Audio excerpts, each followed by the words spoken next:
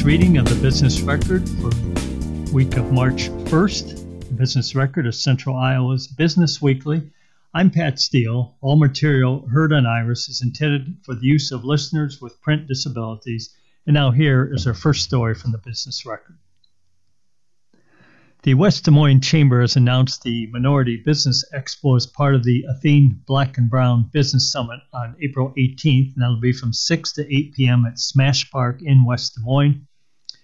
The expo aims to promote diversity and inclusion in the business community, offering participants various benefits, including booth space at the expo, online and offline promotion, admission to the summit, and a discounted chamber membership. A portion of sponsor proceeds from the event contribute to the prize money awarded at the summit's pitch competition. And for more information and participation details, please visit the West Des Moines Chamber website. A limited liability company based in Lakewood, Colorado, has acquired 3 apartment complexes on Des Moines' south side, according to Polk County real estate records. HMRPT Owner, LLC, paid DSM Portfolio Holdings, LLC, located in Frisco, Texas, and MKC Property Holdings, located in Des Moines, $24.7 million for the properties, records show. The acquisition includes the Ridges on 5th Street, it's on Southeast 5th Street. The 4.7-acre parcel includes 3 three-story buildings, each with 30 units. The property is valued at $5.3 million. Also includes Landmark South, that's located at 200 Dickman Road.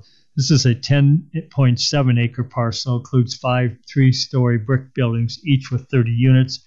Garages are also included on the property, which is valued at $6.6 million. The property was developed in 1977.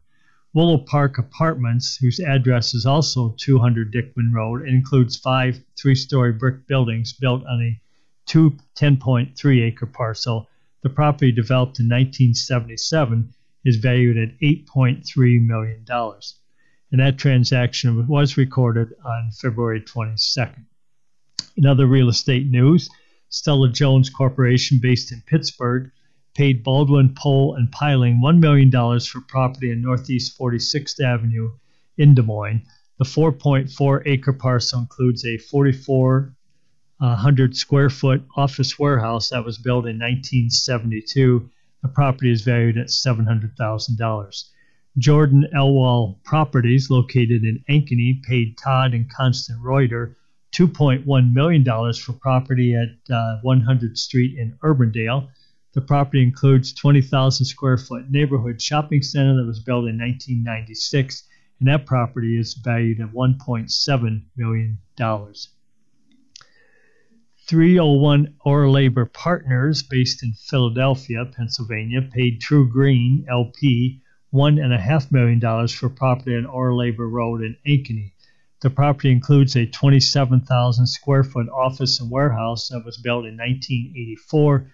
True Green, which occupies the building, entered into a lease agreement with the limited liability company. That property is valued at $2.1 million. Leah Holdings Company, located in Ankeny, paid For the Kids $2 million for property at 804 Southwest Cherry Street in Ankeny. It is a 1.5-acre parcel, includes a 21,000 square foot metal warehouse built in 2016, and the property there is valued at $1.4 million. Leah Holdings, also from Ankeny, paid For the Kids $2.5 million for property at 801 Southwest Ordnance in Ankeny. Property includes 18,200 square foot metal warehouse built in 1997. Property is valued at $1.2 million. And finally, on real estate news this week from the Business Record, in Dallas County, SM Assets, located in Urbandale, paid 5 Holdings Incorporated $8.64 million for 32 residential lots with recently completed townhomes built on them. The lots are in Kettlestone Heights Plat, that's south of Southeast Westtown Parkway, and west of Southeast Parkview Crossing Drive in Waukee. The transaction was recorded on February 21st. Des Moines chef Dominic Anarelli is partnering with local attorney and businessman Corey Gorley and his investment group, FTG Investments, to open a steakhouse at 595 Tower, a mixed-use project located at 595 60th Street in West Des Moines. Prime in Providence will seat up to 190 guests in its restaurant, lounge, and private dining room. The restaurant is expected to open by late spring, and it will be opening beginning daily at 3 p.m. when it does open. A building permit for the project, valued at $1.9 million, was issued for tenant improvements for Prime in Providence last October. Anarelli most recently served as executive chef and director of restaurants for Splash Seafood and Jethro's Barbecue. Anarelli helped grow the company from one storefront to 10 restaurants with over 600 employees across Iowa, and that's according to a news release. For Prime in Providence, Anarelli called on Georgia-based Grills by DeMont to design a custom 15-foot hearth for the restaurant. Guests will be able to watch prime cuts of meats grilled to order on the hearth, which is expected to be among the largest in Iowa. Also, Prime in Providence will source local produce from partners such as Grade A Gardens, Dog Patch Urban Gardens, and Reinhardt's Family Farms. The restaurant's 6,900 square foot space was designed by Dayton, Ohio-based The Idea Collective, a multidisciplinary design firm that has worked on projects spanning from New York to Malibu. Prime in Providence is the second announced tenant of the 595 Tower, a new 5-story mixed-use building whose master developer is Ankeny-based DRA Properties. CBRE Group recently moved into the second-floor office space in the building. Owner-occupied condominiums are planned on the third and fifth floors. And this was a story written by Kathy Bolton, a staff writer for the Business Record. Goldenrod Companies, headquartered in Omaha, Nebraska, has been selected by Iowa State University to lead the design, development, financing, and construction of Sci-Town, a 40-acre multi-use district planned between the Iowa State and Center and the Jack Trice Stadium, university officials have announced. Jamie Pollard said and he's the Iowa State Athletic Director, said in a prepared statement, "Our goal is to create a vibrant, innovative, and financially feasible multi-use district that in turn will generate the necessary resources to reinvest in the Iowa State Center." Pollard went on to say that Sci-Town's unique location will help attract more visitors to Iowa State University and the Ames community, spur economic growth for Central Iowa, and offer new amenities to students, staff, visitors, and residents to enjoy year-round.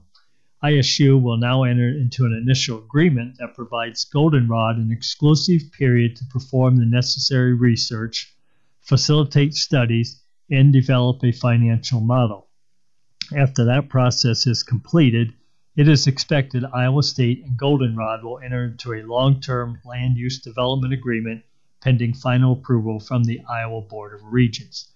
Goldenrod has acquired or successfully developed more than $4.4 billion of commercial real estate throughout the United States since its inception in 2005 and has $2.7 billion in assets under management and manages over 8.5 million square feet of commercial property, according to a release.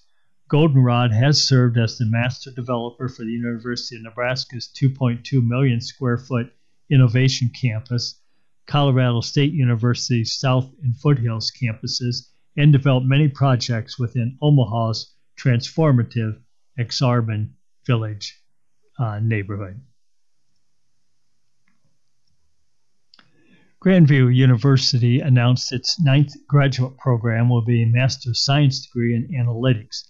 The program is designed for students with any undergraduate background who are interested is designed for students with any undergraduate background who are interested in mastering the process of making data-informed decisions, according to a press release.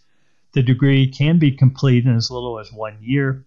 In early 2023, ChatGPT was released to the masses. As a consequence, companies are hungrier than ever to hire analytics and data science professionals who can assist them in analyzing their data and leveraging it to make better decisions in a fast-paced market. And that statement is from Oscar Aguilera. He's an assistant professor of analytics at Grandview University, and he offered his remarks in a prepared statement. IBC's 2024 competitive dashboard shows the manufacturing sector continues to lead Iowa's economy. Challenges in population growth, mental health care access do continue. This is an article written by Mike Mendenhall of the Business Record. Iowa's gross state product saw a more than 9.5% increase year over year in 2023, and the state's median household income rose by 6%, suggesting continued annual economic growth, according to the Iowa Business Council's annual competitive dashboard released today. In the 2024 report, the Iowa Business Council also started tracking access to mental health care and active primary care providers in the state, which is an area the organization's president, Joe Murphy, said shows a lot of room for improvement is needed. According to the report, Iowa was in a strong financial position as it entered 2024. The gross state product rose from $216.9 billion in 2022 to $238.3 billion in 2023, and the median household income moved from $65,600 to $69,588 in the same time frame. Iowa was number 31 in the U.S. in both metrics compared to other states, but Murphy said when factoring in population size and comparatively low cost of living, Iowa's competitive ability is really quite strong. Murphy said, "That speaks really well, I think, of the tenacity of Iowa companies, large, medium, and small, for their ability to continue to turn out a really solid product and services that the country and the world demands." The Iowa Business Council launched the annual competitive dashboard in 2011 as a tool to compare Iowa to the rest of the country. It uses public data from federal agencies and other nonpartisan research entities to determine the state's rankings. The nonpartisan, nonprofit Iowa Business Council is made up of 22 chief executives from the state's largest employers.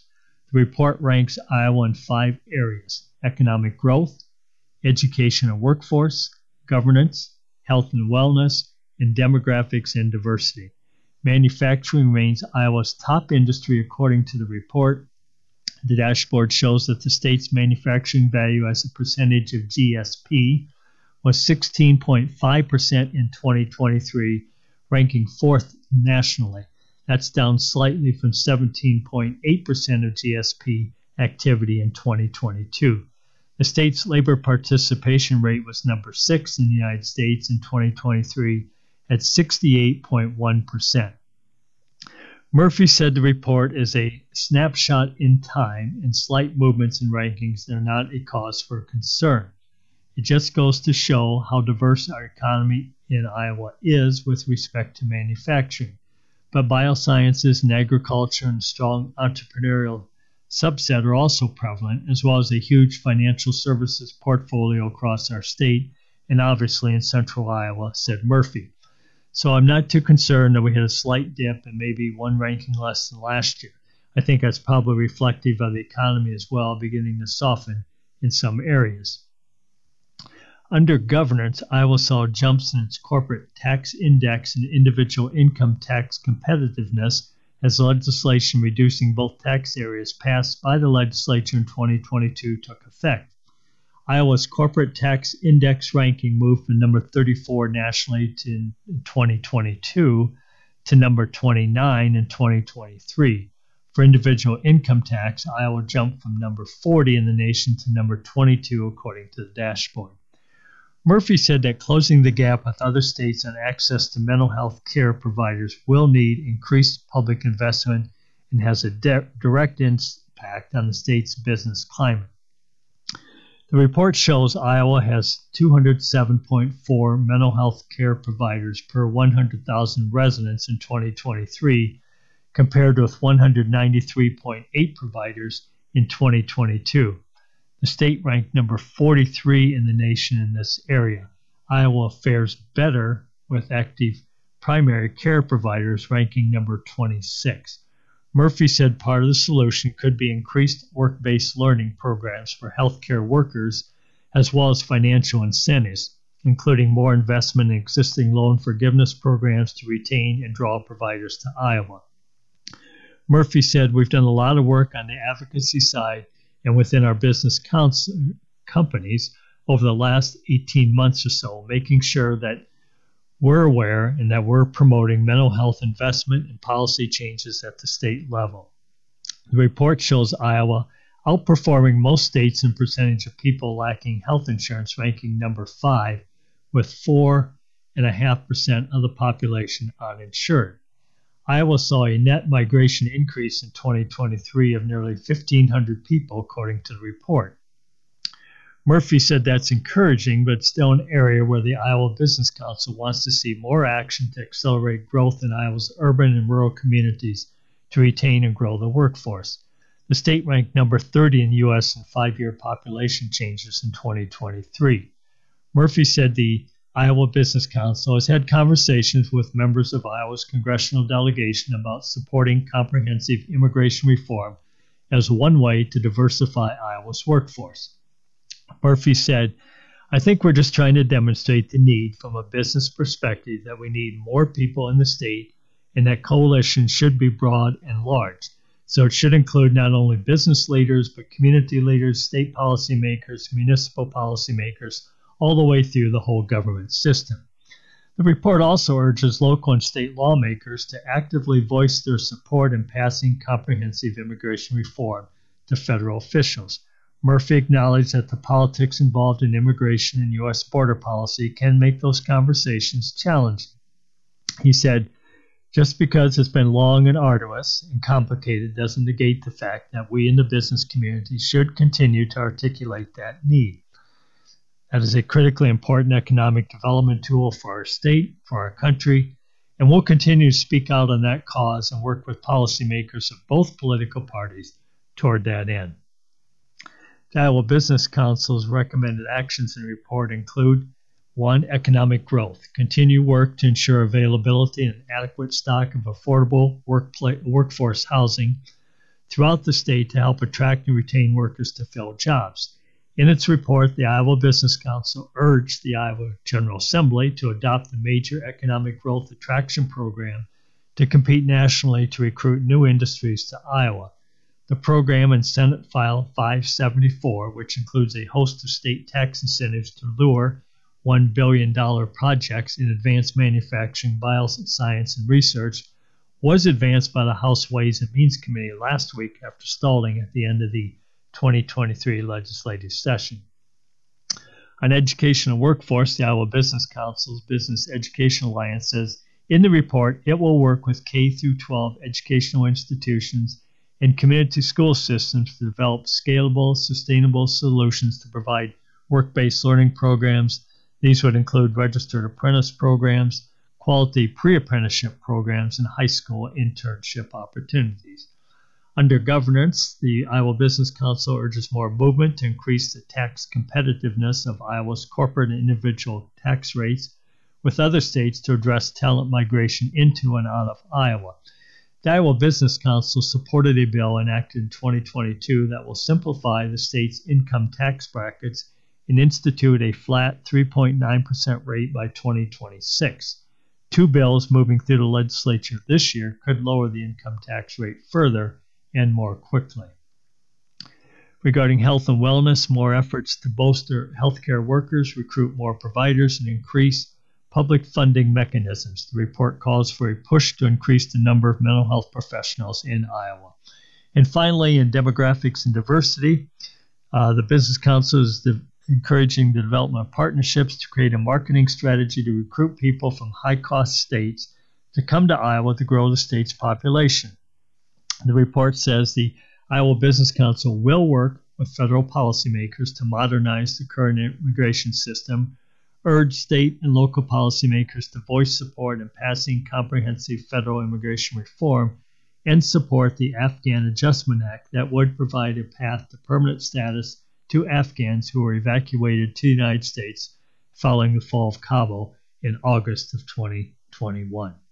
And again, this was an article written by Mike Mendenhall. He is associate editor at the Business Record, and he covers economic development government policy for the business record. The Greater Des Moines Partnership has announced the 2024 schedule for its Top 5 for Small Business series. The Top 5 series features experts in human resources, marketing, accounting, sales, and other topics aimed at supporting small businesses. Presenters introduce 5 key points on specific topics that will help small business owners be successful. The lineup for 2024 consists of 6 events with topics on hiring, growth, brand communications, and scaling. Each event will take place virtually via Zoom from 9 to 10 a.m. The first event on mental health and resilience is scheduled for April 24th, and the full schedule of this event can be found on the Greater Des Moines Partnership's website. An article from Kathy Bolton is entitled, "Here's What Commercial Building Permits Were Issued in January." One permit was for a $10 million project at Drake University. A 93-year-old former residence hall on Drake University's campus is undergoing a multi-million-dollar renovation project to convert the structure into a student center and home base for over 150 student-led organizations. A building permit, which placed the project's value at $10 million, was issued by the City of Des Moines in January for the work. The permit was among 19 commercial permits issued by 13 area cities in Polk County in January for projects valued at $250,000 or more, a review by the Business Records show. Drake raised $11 million for that remodeling project of Morehouse Hall, which first opened in 1931 as a women's dormitory, according to information on Drake's website. The Georgian-style building, constructed with brick and Bedford stone, was named after Drake's 6th president, Daniel Morehouse. Renovation plans will honor the building's original architecture while prioritizing modern updates and amenities, according to a press release from Drake about the project. Salmon's Financial Group donated $1.75 million for the project and for development of the Salmon's Intercultural Center and Salmon's Plaza at Morehouse. The center will be located on Morehouse's ground floor. Large flex and collaboration spaces will be located in Morehouse's former ballroom. The first and second floors will include student study spaces and offices for residence life, according to the release. The second floor will also include lounges, workspaces, and offices. The third floor will include a boardroom and the Kinney Development Center. The Ron and Jane Olson Institute for Public Democracy and J. N. Darling Institute will also be housed in the building. The project's general contractor, Story Construction, Envision Planning, Architecture, Interiors, is the project's architect. The project is expected to take 12 to 18 months to complete. Among the other permits that were issued in January, one for the construction of the Center on 6th, a mixed-use development at 1714 6th Avenue in Des Moines. The project, whose details were released in the fall of 2021, will include 9,000 square feet of commercial space as well as 6 second-floor live-work units for artists and others. The second story will also include gallery space for events and outreach. The Center at 6th will be home to an incubator for culturally diverse entrepreneurs. The permit placed the project's value at nearly $6.9 million. The project's developer is Ashworth Development, with consultation from Christensen Development, and the architect is Newman Monson Architects. One for the construction of a 5-story mixed-use building on Mulberry Street in Des Moines. The building will include nearly 10,000 square feet of commercial space, underground parking, and 78 apartment units. The project's developers include Lloyd Companies and Green Acre Development. The permit placed the project's value at $17.2 million. Another permit was issued for the remodeling of 8,700 square feet at Kemen Industries, located on Maury Street in Des Moines. A portion of Building 2 on Kemen's campus is being converted from warehouse to production space. The project, valued at $3.6 million, is one of several planned at Kemen. The company plans on building a 321,500 square foot warehouse on vacant space east of its campus. It also plans on adding a fermentation facility for manufacturing enzymes and renovating and expanding a 30-year-old blending facility, and that's according to public documents. In January 2024, 19 commercial building permits were issued by Des Moines area communities for projects with values of $250,000 or more, and that's a review done by the Business Record from 13 communities and Polk County Records. A warehouse project for JT Logistics is moving ahead in Altoona. This is an article written by Michael Crum of the Business Record. The development of 3 warehouses for JT Logistics in Altoona is continuing, with the final building expected to be completed next fall, the contractor on the project said. Jesse Rogness, president of Synergy Contracting LLC, said the development, owned by Hawkeye Investment Groups of Chicago, will have an estimated value of about $130 million once completed. The first building was completed and occupied by JT Logistics in January. The second building is scheduled to be completed in June or July, with the third building expected to be finished in October or November. Rogness said that JT Logistics will lease all 3 buildings, which will total about 1 million square feet, to serve a variety of different customers. The site is on 21st Street north of Interstate 80. Rogness said they work with multiple different companies and they do the operations of the warehouses. Anyone who wants a warehouse that already has an operator in it, they would go to a company like JT, and JT would provide those services, not just the space, but the day-to-day loading and unloading and the management of the goods in and out. He said the warehouses are being built to specifications provided by JT Logistics. Opus Group is a subcontractor on the project and responsible for the vertical construction of each warehouse, including the walls, roof, and interior. Rick Tucker, senior project manager with Opus Group, said the second building is enclosed and work is being done on the electrical and interior mechanical systems. The third building is almost enclosed with rough work nearing completion, he said. He added that the first building that was turned over to JT Logistics on January 3rd is about 300,000 square feet. The second warehouse is 250,000 square feet, and the third comes in at 400,000 square feet. Both Tucker and Rogness talked about how the development is a natural fit for the area, which is ripe for industrial growth.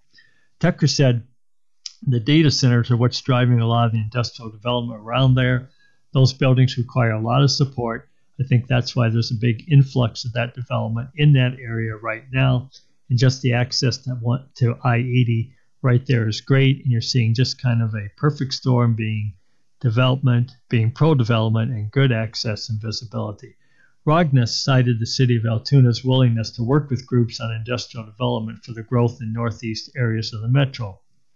But he added the proximity to major interstates. You have Amazon just up the road with 2 large warehouse facilities, and you have the Meta facility along with renewable energy incentives through Mid-American Energy, that some of these companies have been able to work with. So I think there's multiple drivers there that have helped promote this kind of industrial development. Justin Losner, Senior Managing Director at JLL, has been named the 2024 Iowa State University Ivy College of Business Commercial Real Estate Professional of the Year by the Business Record. He will be honored at the Business Record's Commercial Real Estate Forum, which is scheduled for April 25th at the downtown Hilton Hotel. The award is designed to highlight an outstanding CRE professional from Central Iowa for their professional accomplishments and community engagement. Losner, 43 years old, has spent about 20 years striking deals in commercial real estate, the last 10 at JLL in Des Moines, after time with the commercial real estate firm Principal Financial Group working on deals in New York City and with R&R Realty Group. In nominating Losner for the award, Bob Vogelsang cited Losner's achievements despite the turbulent national market. Vogelsang wrote, Justin has undoubtedly made a significant impact on the real estate industry with his accomplishments. In his nomination letter, Vogelsang cited Losner's role in the largest lease transaction at 801 Grand, with F&G selling 225,000 square feet of 909 Locust Street to Federal Home Loan Bank, and the largest mixed-use transaction in Des Moines with the West Glen portfolio. Losner was also involved in the sale of 180,000 square feet by Dot Dash Meredith, the Mid-American Energy Company, and the sale of more than 500,000 square feet for Wells Fargo in West Des Moines. According to Volgasang's letter, Lossner was involved in closing 1.47 million square feet in office transactions totaling $145 million in 2023, co-leading the JLL brokerage office to a record year with 238 transactions covering 5.28 million square feet of space, totaling more than $400 million in transaction volumes. Lossner founded JLL's Des Moines office with his partner Marcus Pitts in 2014. That followed a career path that took him from working for commercial real estate broker Darren Ferguson after he graduated from UNI to the real estate firm or Principal Financial Group, where he worked on deals in New York City, and back to Iowa, where he worked at R&R Realty Group. In addition to a host of professional accolades, Lossner has had a strong presence in the community. According to nominating materials, he has served as president of the Iowa Commercial Real Estate Association, as real estate director of Make-A-Wish Foundation, and server at Des Moines Social Club. He also ran a Man of the Year competition for the Leukemia and Lymphoma Society of Iowa and sits on the Des Moines Supportive Housing Collective, the Greater Des Moines Partnerships Downtown DSM Board, and on the board of the entrepreneur organization EO Iowa. Lossner said he was drawn to commercial real estate as a career because he's a self-professed architect nerd. I just love architecture, historic, modern, everything in between, he said. I've always had a strong interest in agriculture and history, so for me that's the framework of what's been done in the past and maybe more uniquely what can be done in the future. So from that perspective, I've always had an interest in office space and how we occupy office space. One of the biggest changes Lossner said he's seen over his career is the shift from a densely structured office space to the more open environment many companies are using today. Historically, an office was a dense work environment, which is not efficient, frankly doesn't promote a lot of collaboration. Lossner said, I'd say about 10 years ago, that's when we really started to see traction led by tech companies. I give a lot of credit to how some of these young entrepreneurial companies thought about occupying space, and it was just completely different from the old guard. While the trend was already happening before the pandemic, the effects of COVID-19 had on commercial real estate market expedited the process for many companies, Lossner said. Talk about how office space is used will continue as companies work to balance bringing employees back to the office with meeting demands for flexibility. That will include the continuation of companies that currently occupy Class B space looking to upgrade to Class A space as they look to add amenities that will bring workers back to the office, Lossner said. He continued, I think the discussion going forward is really finding that balance of access to amenities, to the traditional stuff, but also the real estate stuff. Can someone just unplug and go hang out in the lobby for a change of scenery? Do they have access to a rooftop or patio or walk across the street to grab coffee or whatever? And you can learn more about Lossner and his views on the Des Moines commercial real estate market and its future in the Business Record's annual real estate magazine, which is handed out at the April Forum and inserts in the weekly edition. You are listening to this week's edition of the Business Record, March 1st, 2024. Our thanks to the folks at Business Publications for providing a copy of the Business Record to Iris so that we can read it for you.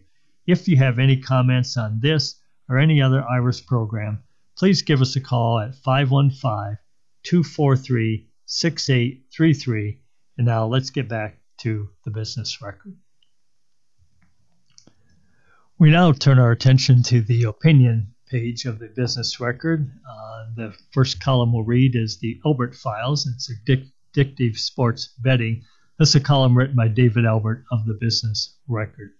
Sports betting, like cancer rates and bad water, is a growing problem in Iowa.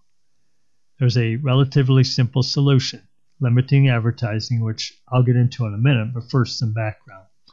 Sports betting has a long history, although online betting has been legal only since 2018 when the Supreme Court struck down the 1992 Bradley Act, which had severely limited sports betting at the dawn of the digital age. Iowa, which pioneered modern-day lotteries and riverboat gambling, has 4 decades of gambling experience and was among the first to embrace legalized sports betting in August of 2019. More recently, Iowa became the first state with a college-level sports betting scandal when more than 24 athletes at Iowa State University and the University of Iowa were charged last year with illegally placing bets. No one involved looked good. Not the athletes, not their friends and families who shared betting accounts with underage players, not coaches or administrators who failed to warn how easy it was to get caught with modern technology, not even state police who, defense attorneys allege, lied to at least one player. But the problem is larger than Iowa. A recent report on CBS's 60 Minutes focused on how gaming companies use science and technology to target men under 35, leading one addiction therapist to declare, "This is a public health emergency."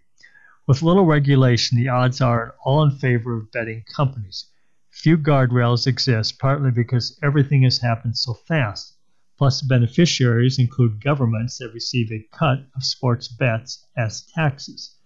The amount Iowans wagered on sports bets grew from $368 million in fiscal year 2020 to $2.25 billion during 12 months ending June 30th, 2023, according to the Iowa Racing and Gaming Commission.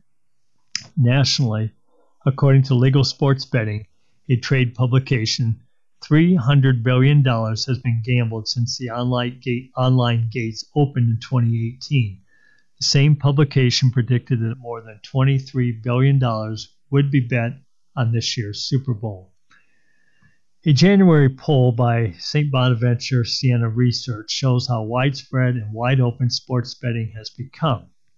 It said that nearly 1 in 5 adults, or about 50 million people, say they have at least one account with an online sports book, while roughly 45 million say they have at least one app for betting on a mobile phone.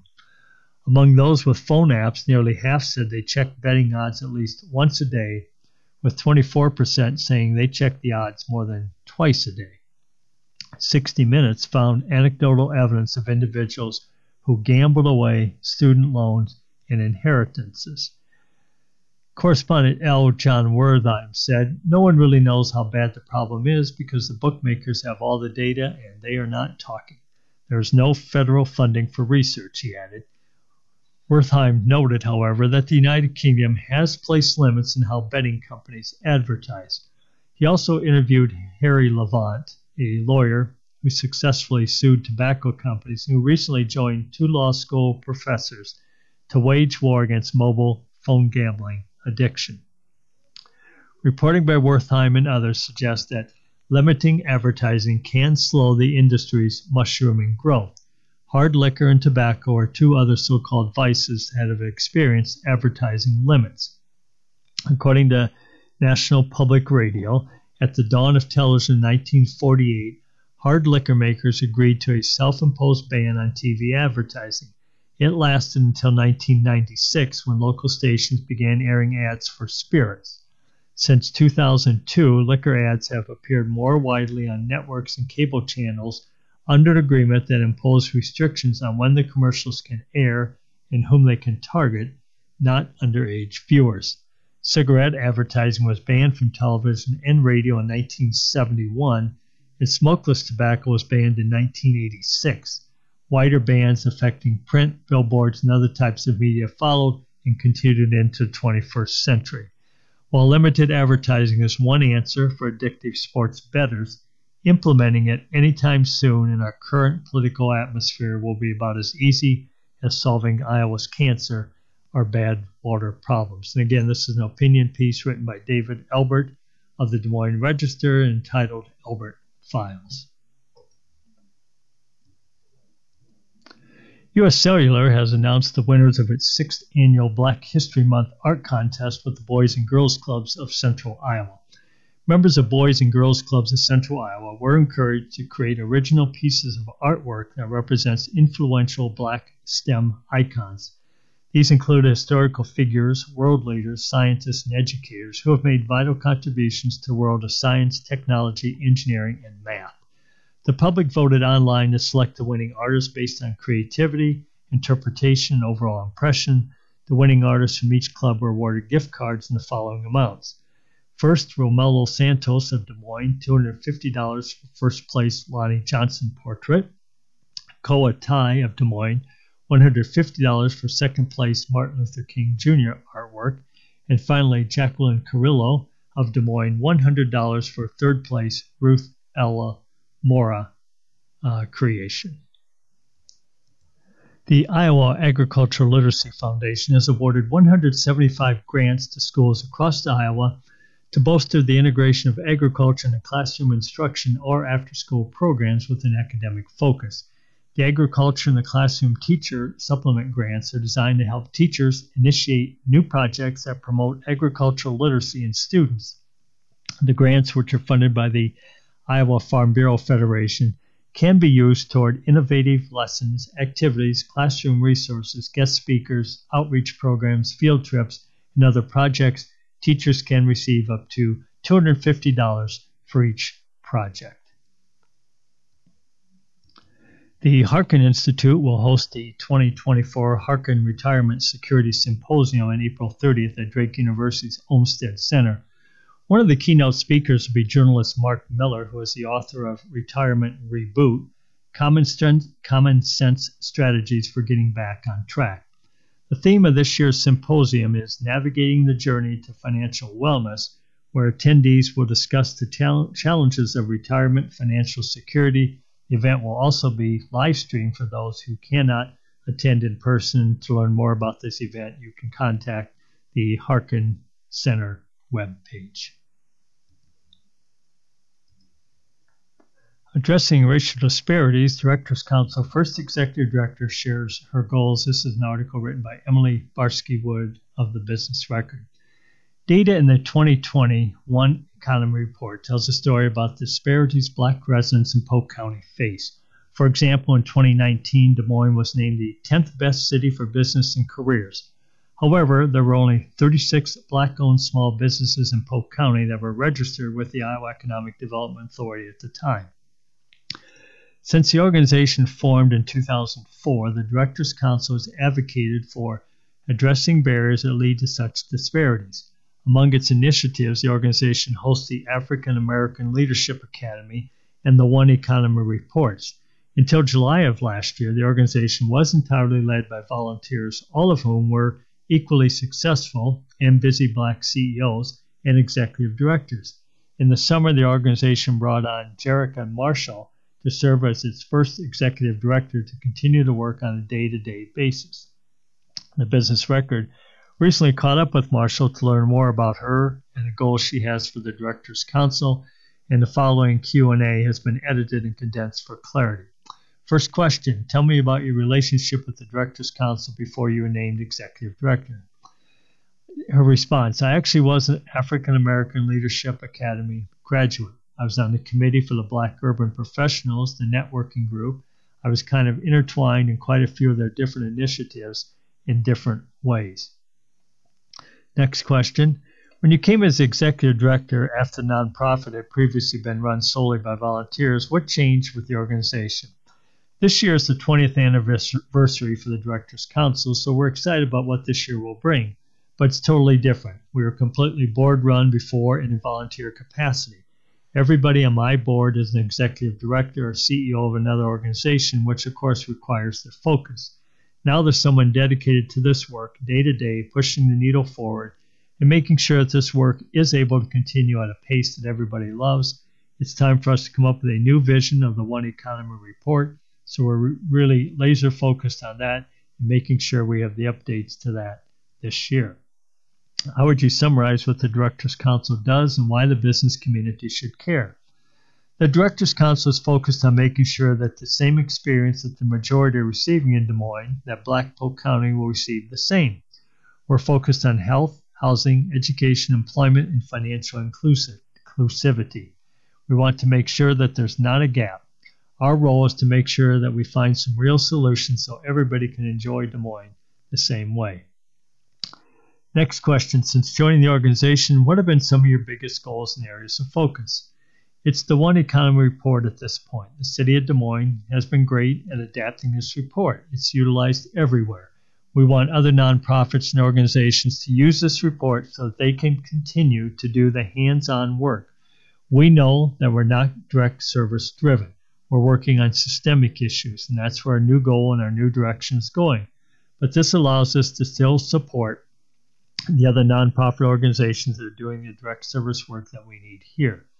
The last time the One Economy Report, which was the blueprint for action, came out was in 2020. Now we're ready for the new version in 2024 so we can really see where we've made progress. Especially during the pandemic, some things have slipped and we need to make sure that we're putting focus on those items. There are definitely some other pieces that we're continuing to work on. Next year, we're hoping to have a new version of our report on future leaders for public service. It shows where there are upcoming needs in elections so we can get people of color involved in public service. What does creating the new One Economy Report entail? It's a big undertaking. We have to have a data research partner in this work, and that's the biggest thing. We're in the process right now of solidifying who our data research partner will be because we want it to be more evergreen. We want to support some of the other disparity reports that are out so that they're modeling some of the work that we want to do. We want our website to be evergreen and to show that data regularly so people could go and check on it whenever they need to. You mentioned that some areas of focus might have slipped with the pandemic.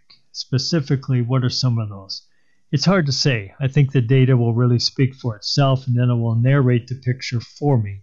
But what I can say is we weren't able to do direct service the way that people would like to, and a lot of times there's a trust factor missing.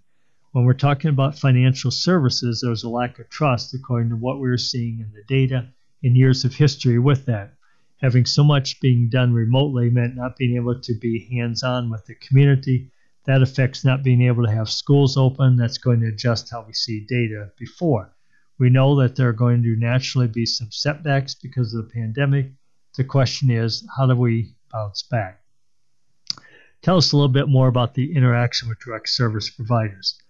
It's the convening of folks. I think for us, it's just me being out in the community and meeting with the leaders from other organizations because I'm only as useful as the things I know about.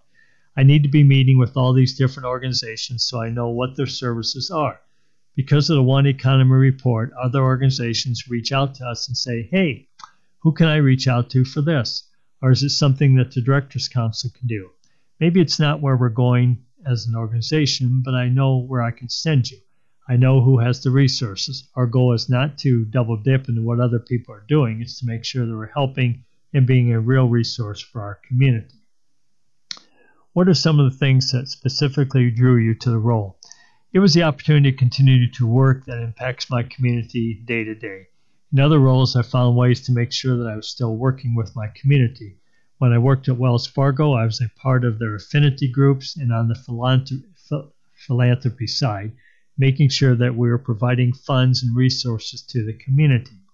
At the Greater Des Moines Partnership, I started off working on their events team and was an assistant with the farmers market. I looked at the farmers market and said, this doesn't match the community as a whole. The vendors that we're seeing here aren't mirroring our community. We partner with organizations like Ladylike and started its incubator program to offer more vendor booths for small Black women-owned businesses to be at the market. I always found ways to try to work with and for my community.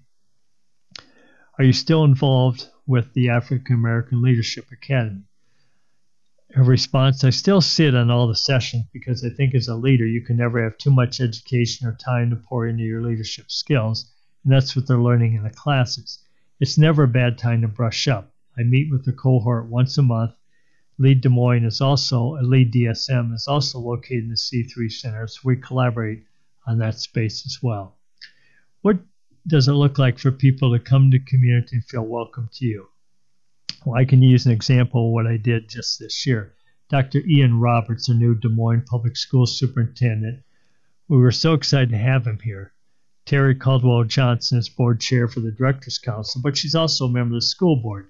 She told us about it and let us know that he would be coming. We were so excited about what that meant for our students, not just our Black and brown students, but especially those students that have that example in the schools to show every day what that could look like for them as a leader. To have that example is so important for our children, especially our Black boys. When we saw that he was coming in, we said, we need to make sure he has roots here. We had a joint venture with Des Moines NAACP, and we had a welcoming reception for him. We invited the school board. We invited members of the school district, also our community leaders, our NAACP president, our nonprofit organization leaders, the ones that especially deal with our youth. So that way, when he comes in with an arsenal of resources. He knows who to reach out to if he needs something. If you had to narrow it down to one thing, what's the one wish you had for the community? So often we hear about the stats of Des Moines, the number one city for this. We have a section of One Economy Report that's called The Tale of Two Cities that shows the disparities. I want the city accolades we have to be true for all. That's my wish, is that everybody has the same experience in the city. I love Des Moines. I'm not from here. I'm from Rockford, Illinois originally. Then I was in Waterloo for most of my adulthood and then moved to Des Moines about 8 years ago. But it has become home for me. I love it here. I have my favorite places to go. I have recommendations for days. I try to tell everybody about the wonderful love of Des Moines, but that's not everybody's experience, and so that's my wish, is that everybody has the same experience. What do you do outside of work? If it's not work, then it's something that still works with my community. Right now, the passion project outside of work is with Ladylike, a group that connects Black and African women in the greater Des Moines area. I'm on their board, which is how we initially were able to move forward with some of that stuff for the farmers market. We have the annual summer event every year where we're able to bring together Black women to just be replenished and refilled in their community. I'm also incredibly addicted to reality TV. Me and my circuit are best friends, so if you ever get a gift from me, I'm sure I made it. I do chartreuse board classes with my friends, and I teach them classes. What's a recent project that you did? My girlfriend just got married. I made those welcome signs with flowers. I'm also kind of addicted to my circuit, my cricket. So if I see something new, I'm going to try to make it. So here's a little background on a glance. She is 34 years old, grew up in Rockford, stayed in her adult years in Waterloo. Family, grandparents, aunts, uncles in Waterloo, parents in Rockford, and a little brother in Des Moines. Her education is a bachelor's degree from Upper Iowa University, and her activities include board member for Ladylike DSM, avid really TV watcher, and DIY crafter. And that's a good profile by Emily Barsky, who interviewed the executive director of the Directors Council, Jerica Marshall, for this article. Drake University is launching an accelerated Bachelor of Science in Nursing program in an effort to help tackle increasing workforce needs. The program will start this fall 2024. Drake will offer two options for completing the degree. Students who have completed the prerequisites with or without a Bachelor of Science degree will be able to start the 12-month accelerated Bachelor of Science coursework. Students who complete the prerequisites at Drake will be able to graduate with 2 degrees, a Bachelor of Science in Health Sciences and a Bachelor of Science in Nursing, without having to transfer to another institution. Students who take the second route will complete an interdisciplinary curriculum of prerequisites that combines coursework in the biomedical, pharmaceutical, and clinical sciences before advancing to the accelerated Bachelor of Science in Nursing courses during their final year. The dual degree model will allow students to either enter the nursing field after completing prerequisites or pursue a graduate level education to become a physician, nurse practitioner, or physician assistant. Students will complete their clinical rotations in their 4th year at Broadlawns Medical Center, which is expanding its partnership with Drake after opening a community clinic next to the campus in September 2023. Mary Owens, who was recently hired as the nursing program director, will lead the new nursing program. Ellipsis completes its renovations on youth independent living apartments. They are a youth service and shelter organization. They've finished the renovations on a Des Moines facility that offers 12 efficiency apartments for youth and young adults ages 16 to 21. We know the renovated apartments are part of an initiative at Ellipsis to help youth learn about independent living. Each resident will have their own fully furnished apartment, including a kitchen, bathroom, and living area. According to a news release, supervised apartment living service providers have traditionally had several individuals share common space. An open house for the new facility will be held early in March. Those living in the apartment will continue to have access to the Ellipsis team and services to receive individualized support and skill-building opportunities, including cooking and budgeting. The apartment renovation has been a priority since Youth Homes of Mid-America and Youth Emergency Services and Shelter first merged to form Ellipsis in 2021. Funding for this project, completed with Slingshot Architecture and Grinder Construction, came in large part from a grant from Governor Kim Reynolds' office distributed through the Iowa Economic Development Authority's Nonprofit Innovation Fund. Ellipsis looks to provide youth transitioning to independent living with starter kits, including bedroom, bathroom, personal hygiene, kitchen, and household cleaning items. And you can learn more about the project by contacting the Ellipsis website. And our final story from the March 1st edition of Business Record, the Impact Community Action Partnership is accepting applications for low-income home energy assistance program through April 30th. The program helps qualifying low-income homeowners from renters in Boone, Jasper, Marion, and Polk and Warren counties pay for a portion of their primary heating costs based on factors like income, household size, and dwelling type. You've been listening to the Business Record on IRIS, the Iowa Radio Reading Information Service for the blind and print handicapped. I'm Pat Steele. It's been my pleasure to read for you, and thank you for sharing your time with IRIS.